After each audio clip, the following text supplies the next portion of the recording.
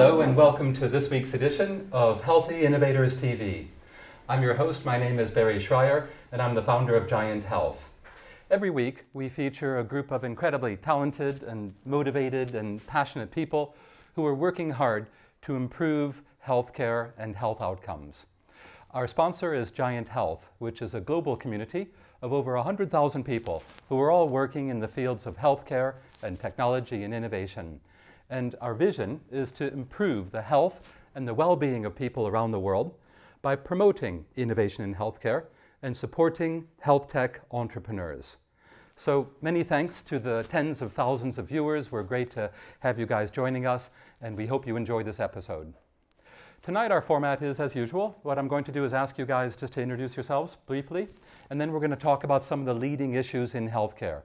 What are some of the main challenges in our society in terms of health and the developments in our society relating to healthcare? And how can we address those by way of innovation in healthcare? So once again, thank you for joining us and glad to have you on board. So begin, please, if you can introduce yourself and tell us a little bit about what you're doing. Yeah, sure. Hi, Barry.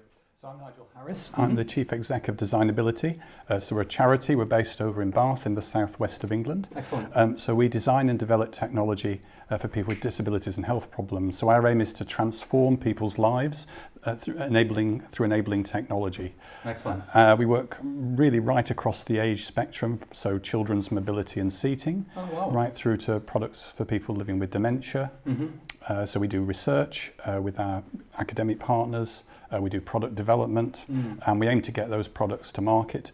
If we can't do that, then we will make them available ourselves. So we, for example, we run what's called a WYSIBUG loan scheme. So WYSIBUG is a little buggy for children under 5. It provides independent powered mobility. Oh, nice. And we were not able to do a commercial deal with that, so we make that available on a charity loan scheme, and we're supporting over 380 children and families around the UK with that, which is a great thing to do. Oh, that's fabulous. Yeah, no, great story. Thank you for sharing. Great. Chima. Okay, yeah, nice hi, how's it going? So my name's Chima. I'm a local GP, 2 tube stops away from where we are currently. Good. And I've been working with Giant since 2016.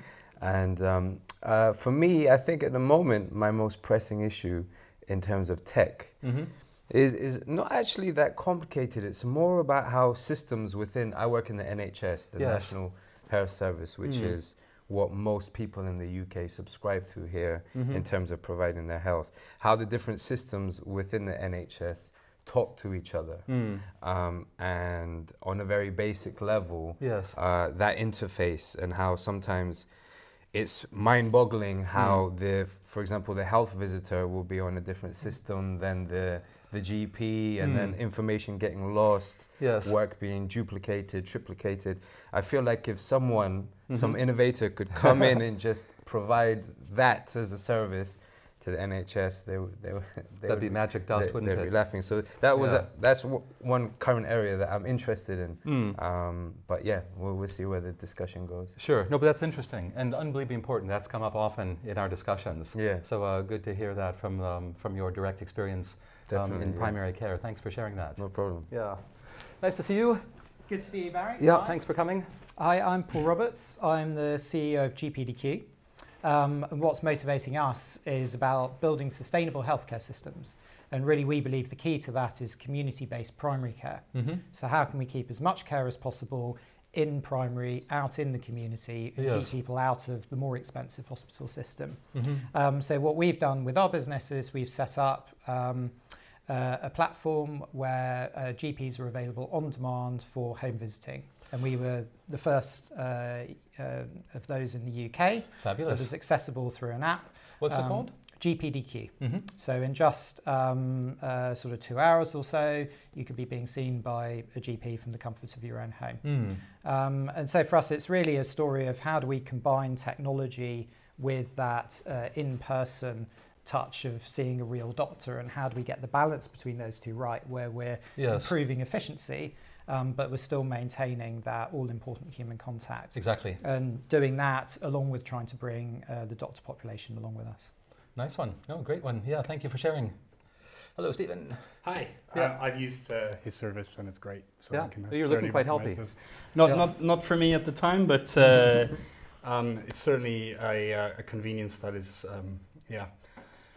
quite important when you need to see a doctor ASAP. Yeah, no, good to hear. So I'm co-founder of Echo. So story goes, I've taken a repeat prescription my entire life for one reason or another, and found it very annoying every month to have to be faced with a rigmarole and hassle of trying to order my meds, get a hold of my meds, remember to take my meds, and I was just continuously getting to this point where I had 3-4 tablets left, and I thought, So emergency appointments. I've even, for my sins, been to A&E to get a repeat prescription.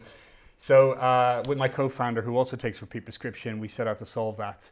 And kind of interestingly enough, we set out really to solve a problem we both understand, not from a healthcare context, but as just people who take medicine, who don't necessarily identify as patients and who felt underserved. Yes. And really, Echo has just grown and grown now. So it's a medication management platform.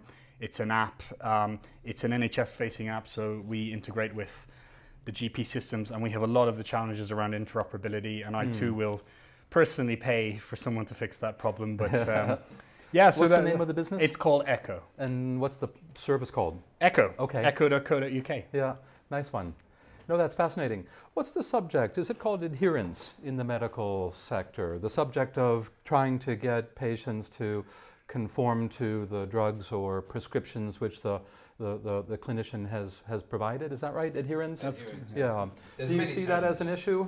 Oh, of course, Yeah. without a doubt. I'm not as deluded as a lot of GPs think that what they say patients take on 100%. Yes. But actually, I think the value is more like 70% actually. Oh wow. Of I think. You know what I mean? Yeah. The studies will tell you maybe 30%, I think, is what they officially say. What, But I 30% think of those things prescribed are taken correctly? incorrectly. Incorrectly, yeah. Okay. Yeah. I've So, heard big numbers. yeah, exactly. So, and your Echo sounds really interesting. And I'd be really interested in hearing more about, how does it actually help people remember to take? So we take a basic kind of construct that people are quite lazy. Yeah. Okay. As our core. Yeah. I am. Certainly, my wife will attest to my laziness, particularly when it comes to meds management. So, the trade in using Echo is you let us nudge you towards better compliance by giving you reminders based on your GP's directions.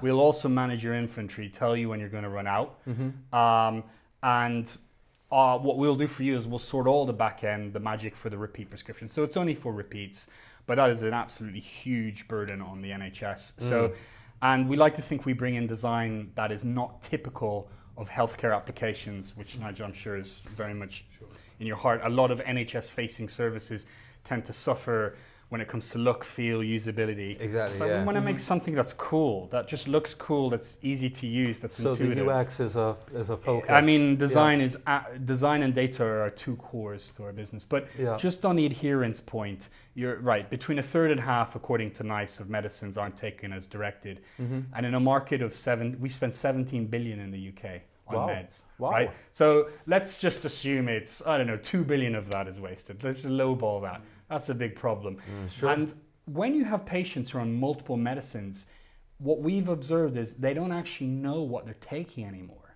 So we've all got smartphones. Well, a lot of us have smartphones. We see that at Echo, and there's a lot of companies in this field now trying to use this, bridging the gap between knowledge, between what you know as a GP and what I know as a patient. Yes. That's very interesting. Yeah. So could I ask them? So how did you manage to break into the NHS? Because it's incredibly difficult in health innovation to get products into the NHS. People think, it's just one NHS, but you're actually selling to 200 or 300 individual trusts around the country, and they've all got their own procurement processes and all the rest of it. Yes. So how did you? Can I ask how did you manage to break into the NHS? So someone described it to me as the NHS isn't a whale, it's a shoulder fish. Yeah. So that's a great example. So you've never got the whole thing. You can only take little bites here and there. So I'm not sure we have completed the breaking in of the NHS. I think one thing is we work with people in NHS England and NHS Digital towards the goals that they already have. Right. And we also assume a few different things. One is we assume that GPs aren't going to do anything different in terms of new systems, new processes. So go with the flow, go with the grain as much as you possibly can. But we have a lot more work to do, and I certainly don't think in terms of interoperability we're close to being finished. Beyond sort of primary care systems, there's secondary care, and how do you talk to that? Because we're moving to a shared care economy, if you will, and the idea of, you know, your GP does this and your hospital does that and so on and so forth is just, it's just very antiquated. It's evolving, isn't it? Yeah. Yeah. Do you have a direct experience of trying to engage with the NHS or succeeding in some areas and Well, still being so- challenged elsewhere? Well, yeah, so we're based in a hospital, which is Yeah. great, although we're an independent charity. So we work really closely with clinical colleagues, and Yes. I used to work in the NHS before I came to Designability. Oh, okay. So I sort of realise how hard it is to break through and get innovation. So Sure.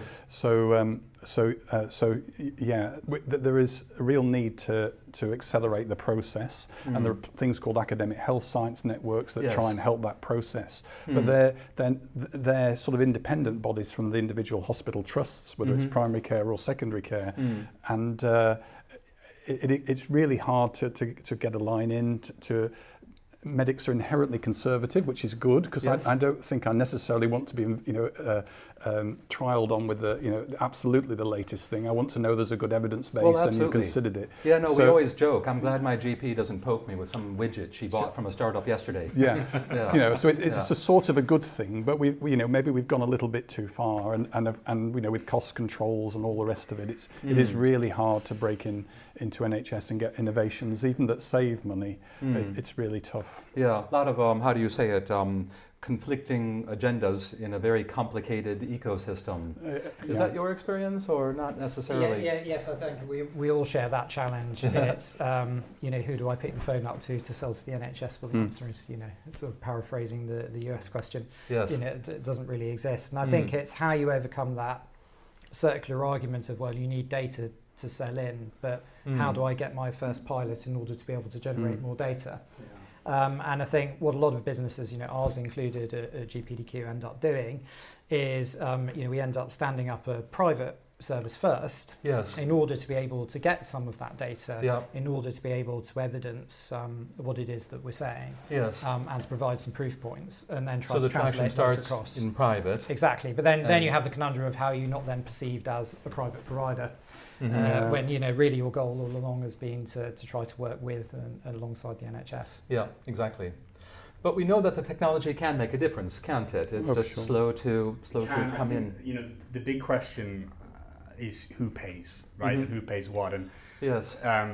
so for me to use your service, luckily enough, I'm in a position where I can pay to use your private service. And so I'm delighted you do. yeah. So if you take that forward and you say to yourself, right, let's open this sort of service to a wider audience, and you want to maintain a free universal healthcare system, which certainly I think is important. Yes, likewise. The question is who's going to pay for that? And even if you get the return on investment model down and you really understand whose jobs are you going to cut? Where are you going to? Because the money just doesn't pile up in the cellar. It has to be paid for some way. And if you have commissioners under a lot of stress dealing with like this year's financials, how do they even have the breathing room to consider commissioning services that might have a 3-year payoff, a 5-year payoff, a lifetime payoff? Yes, it's a very difficult situation for those procurement decisions, isn't it? Yeah, but at the same time, we have a system that suffers from tragedy of the commons. Yes. So, a few Could weeks you help the viewers to understand? certainly. So the tragedy of the NHS commons? is free at the point of care, and Yes. I really hope it maintains to be that way. But that doesn't offer any incentive to people to turn up to appointments. It doesn't offer incentives to people to necessarily listen to their GP all the time. Yeah. And so we have a situation where, if I book a GP appointment and fail to turn up, No big taxpayer deal. covers it. Yes. Okay. Yeah. And I'm not sure what the answer is. No. But I do know Have that you we guys have an experimented with incentive anything? problem, and maybe you can shed some light. Are there any experiments? I remember, what's that company? iPlato, which was quite early in the game, maybe 10 years ago. Great yeah, we company. still use that. Yeah, Sending text sending reminders. SMS My reminders. GP, Exactly. Yeah. fantastic. That And was it new works. 10 years ago. No, but it's practical and, yeah. it works. Yeah. But this is what I'm saying. I feel like we sometimes we get caught up in trying to be all the way over here. We're trying What, to be too savvy When and it's too- like if we do the real basic things well, Right. okay, let's send a text reminder, and they are amazingly powerful in making people to remember their appointments. It works? It does definitely work. Wow. You know, we've looked at our own practice. Yes. And in terms of cutting our own DNA, did not attend rates. Oh, okay. But you know, it. Not DNR. You're not Yeah. DNR, yeah. Very, very important that that you get that right. So, but you know, DNAs aren't the end of the world. This might be, again, controversial for me to say this. Sure. But when you have a system that's running at full all the time, if someone doesn't turn up, actually those DNAs are essential in that person who's working in that situation to have some space. Give you a little break. To get not even give you a little break, but someone else that needs a little bit more time, because the average appointment in the UK is 7 minutes with a GP. Wow. You know, so this next person didn't turn up. I can give someone else, you know, an Yes. extra 7 minutes, which still isn't enough, really. I mean, Sure. your service is 25 minutes. Yeah, we do 25 minutes. And as- that's the as challenge, isn't standard, it? Exactly. Yeah. Mm. No, yeah, because it's hard to give the patient really the quality of time and interaction in 7 minutes, and it's not just about forming the initial diagnosis and taking history and understanding the patient. Yeah. But it's also then about the advice that you give. I think it comes back to the adherence rates that we were talking about Exactly. earlier. Yeah, yeah. If you can really explain what it is that you're doing, why you need to take the medication, answer any questions that the patient may have, Yes. then that gives you the opportunity, among other things, to increase adherence. And I Mm. think also just a bit of a psychological understanding of the patient sometimes. What's the lever that's going to persuade them to do the right thing? It's not always mechanical. Yes. The patients are humans. They all operate absolutely. differently. Do Yeah. you think there are opportunities to facilitate that process? Because I mean, we've all been to doctors and had consultations, and you pay complete attention when you're there in the surgery, but you're anxious about the appointment and what the doctor's going to say, and I just wonder if you then go out of the surgery and about 20 minutes later you've actually forgotten Exactly. Yeah. like half of all the things you told me to do. And maybe we should be maybe recording the consultation or giving. And I think most patients do get copies of letters, but those are really pretty formal, aren't they? Do you think there are things we can do to help that consultation process? 100%. And That's very interesting. And I think that's where the new, more innovative ways of consulting are going to need to come in as well. Like recently we went live with something called e-consult. Today was the first day. Oh, wow. And the only How does that work? So basically, I want advice from my doctor. Someone goes on our website Right. and they click on it, and then they fill in a pro forma. Okay. And it asks all the red flag questions, and then that gets emailed to us, and then a doctor sees it. Interestingly, the only person that used it today was our practice manager. Oh, okay. So yeah, I'll help. Yeah. So we've been promoting it through social media, etc. We've got a little stand in our basement. But definitely, I think more can be done to recognise that fact that there's a lot of often complicated technical information. Yes. I sometimes sit there and I think, I mean, it took me 6 years at medical school. How am I going to break down this concept to you in 7 minutes and get you to trust me and get you, and give you And the 15 space minutes later to remember. you know what I'm saying? Yeah. So, and that's where I think tech can come in terms of like making that more efficient, So for example, with eConsult, what I've noticed now is the history taking, if someone fills it all in before, one of the things that patients hate is being asked the same question again and again and again. If it's all there in an easily identifiable thing that you can just look back to and refer, Right. that part's over. We can spend time on the more important things like... And it shouldn't change, should it? how old you are, or No, exactly. if you've had diabetes in the past or whatever. Yeah. So, yeah, I definitely think there's a lot of work that can be done. And I think it should start with the very basic things. Like, I love how we're trying to think all the way in the future, but let's just get, you know, let me be able to look at an investigation that happened at the hospital today, you know, and look at that without, not by the Royal Mail. Yeah, exactly. I don't want to wait for it. Yes. To be fair to the NHS, they're trying. Well, I agree. They're saying they're going to go paperless by whenever. Yes. You know, fax it. We're not 3007. We're not supposed to fax. Not supposed to fax anymore. You know, things like that.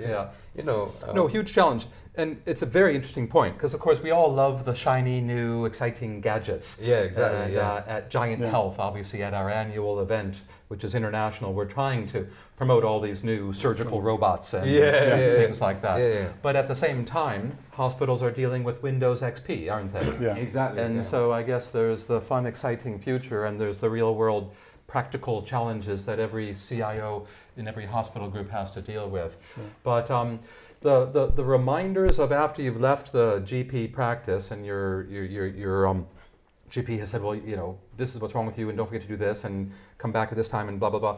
Is that something you guys would consider expanding into? What's next beyond, for example, the current model? Or is the current model so huge of just reminding people to take their repeats? I think from Echo's perspective, there are too many Swiss Army knives in healthcare. Oh, okay. Apps doing absolutely everything and nothing. Yes. We want to be a steak knife. We want to be or a surgical instrument, if you will. Or for the vegans, maybe. I should expand a little bit. Yeah. But we want to be something that does what we say we do exceptionally well. Nice. And when we feel like we've mastered that, then we'll move on. Yes. But we've not mastered it yet. No, of course. And the opportunity just being it is. I mean, if we can the steak knife is huge. If we can nudge compliance by 1 or 2 points within, you know, certain patient groups, you're talking about transformational change. Yeah, and again, I think, you know, just to kind of echo, the point is that we fetishize, you know, AI, blockchain, when quite frankly, iPlato's MyGP, eConsult from the Hurley Group. Those things just work, and they work well, and they work today, and they work with existing systems. So we should make a big difference. Yeah, I mean, we should be giving these companies the same amount of you know, coverage and plaudits. Yes. Despite operating in relatively like the duller end of the spectrum, they're having real impact. And heading in Private Eye, that one page, boring but important. Yes, boring but important. That's exactly what it is. And in healthcare, when it comes to interoperability, when it comes to the challenges, so many of them are boring, and therefore they won't attract the same media attention, but they're having a huge difference. Yeah. And I think about some of the it's a very, very good point. the appointment books in hospitals, stuff like Zesty, Dr. Doctor, and so forth. These things are having immediate impacts today, and we should give them some. We should give them some recognition. Well, I think next episode we're going to have the whole boring but important brigade and talk about the bigger wins today. The eConsult, I think, is incredibly interesting. Are you seeing any? Well, I guess you just launched it. Today was right. First day, so you can't say this is great yet, or not yet, people love it yet. No. Or how do people find out about it? So if I'm in your what's it called? Your surgical neighborhood. My practice. We have a practice building. In our reception, we have a big placard saying this is. I was skeptical at first of this because I feel like the problem is you used the word earlier that you used the word convenience, and I think convenience is hard to allow for in a universal healthcare model. Sure. Do you see what I'm saying? So we have this big placard that says, "Can't wait to see your GP," blah, blah, blah. Yeah. It's very friendly, you know, and it's like, go online and you can get advice or whatever. So that's how you see it. And then we're on social media as well. But again, people don't, we've got 7,000 patients, okay? In your... in our practice. Yeah. We've got maybe about 50 people who like our Facebook page. Oh. You know what I'm saying? So like 53 after tonight. Well, you know, people aren't really that interested in interacting with their GP's social media page. Well, it's a challenge, isn't it? It is. I remember at the dawn of social media, a close personal friend was a senior marketing director for one of these global food companies. And he was trying to get a huge following for Hellmann's mayonnaise. And you don't really want to spend a lot of time engaging on Facebook with Hellmann's mayonnaise. No disrespect. Yeah, of course. It's delicious mayonnaise. Yeah. So what's the demographic of your practice? I mean, Yeah, so we don't have that many. And that's another question I wanted to ask the demographic who use Echo. We don't have that many older people actually. It's more young, and the professionals, because the area is being gentrified. We're moving into the area. So children are a big part, middle-aged. We don't really have that many older people for I don't well, it's central London, so Sure. I guess. Yeah. So yeah.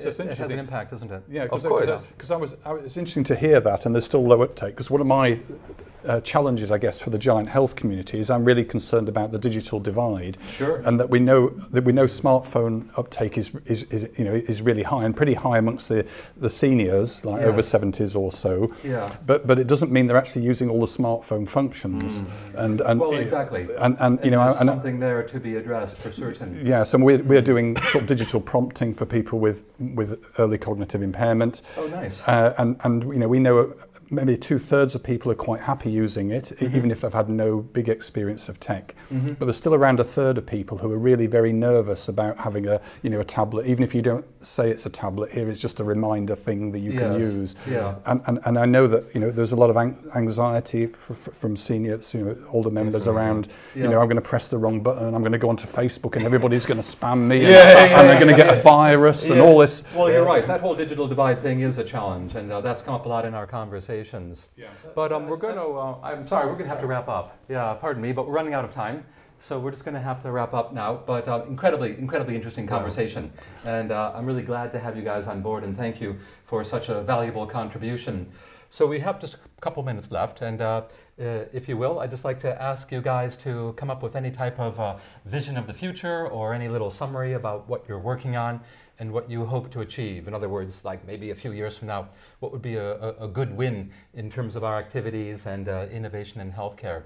So do you want to go ahead, please? Just a brief summary. Sure. Well, I guess I sort of said it really, I'd like to see sort of digital technology, so user interfaces that are really accessible and really easy to use. And I think that will have a massive effect, particularly for some segments of the population that are just not comfortable using sort of tablets and smartphones at the moment. And there are very many millions of people out there who would really benefit from and are not able to at the moment because they're daunted by the user interface and that experience. Yeah, excellent. Chima, how about you? Anything in particular? Yeah, I just love to there'd be a time where at home I can feel like exactly how I interface with things in home. When I get to work and I'm doing work that really matters, I can do it in exactly the same way in terms of like the operating systems, seamless, in the seconds it takes me to go from one page to another page. That's what it should be like that. It should be like that in my workplace. Nice. My home can't be more advanced than my workplace. No, that's a fabulous future though, and I think we'll get there. Yeah, absolutely. How about you, Paul? I guess my reflection is I think we talked quite a bit about accessibility. Whether that's it being free at the point of need in the NHS or being not sat behind a digital divide. And I think that's the key. How are we able to really make innovation move faster in terms of working with the NHS to do that? But then also, as we say, how are we harnessing technology in a way that it isn't getting in the way potentially at the front end? So I was going to sort of build on what you were saying, Nigel. You've got potentially a sort of elderly piece, but you've got some quite confident silver surfers. But if your users are frail, vulnerable, then they're not going to be in a position to use complicated technology. Yeah, so big opportunity there. But how do we still have the advantages of that, but just have a different range of interfaces and ways of engaging with product behind it? Yeah, no, good stuff. Thank you, Stephen. Any? I think briefly, please. Just super briefly, maintaining free care for those who can't afford it, and bridging the gap through technology. Yes. And making sure that we allow technology to flourish, and we're open-minded about commissioning models to make that happen. Yep. I don't want to see, I've lived across the world in highly privatized markets, and I do not want to see that happen in that way where you have an apartheid of healthcare. Absolutely. No, it's a very good point. Thank you for that. Anyhow, great to see you guys, obviously. Thank you so much for joining us. I hope you've enjoyed it, because for me it's been really interesting and really worthwhile. So thanks again. And thanks, of course, to our viewers. Once again, this is the weekly Healthy Innovators TV show. My name is Barry Schreier, and I'm the founder of Giant Health. I'd also like to thank our media partners, Disruptive Live, who are a fabulous team of people who help us to produce and distribute this excellent weekly program. So thank you to everybody from Disruptive Live. Great to have you on board as our valuable media partners. Lastly, to any of our viewers, if you ever want to suggest subjects for our show, or if you'd ever like to participate in this show, we'd love to hear from you. So please don't hesitate to contact us. And obviously, we invite you all to come and join us at the Giant Health event in November in London. So thanks again, and I hope you enjoyed our show.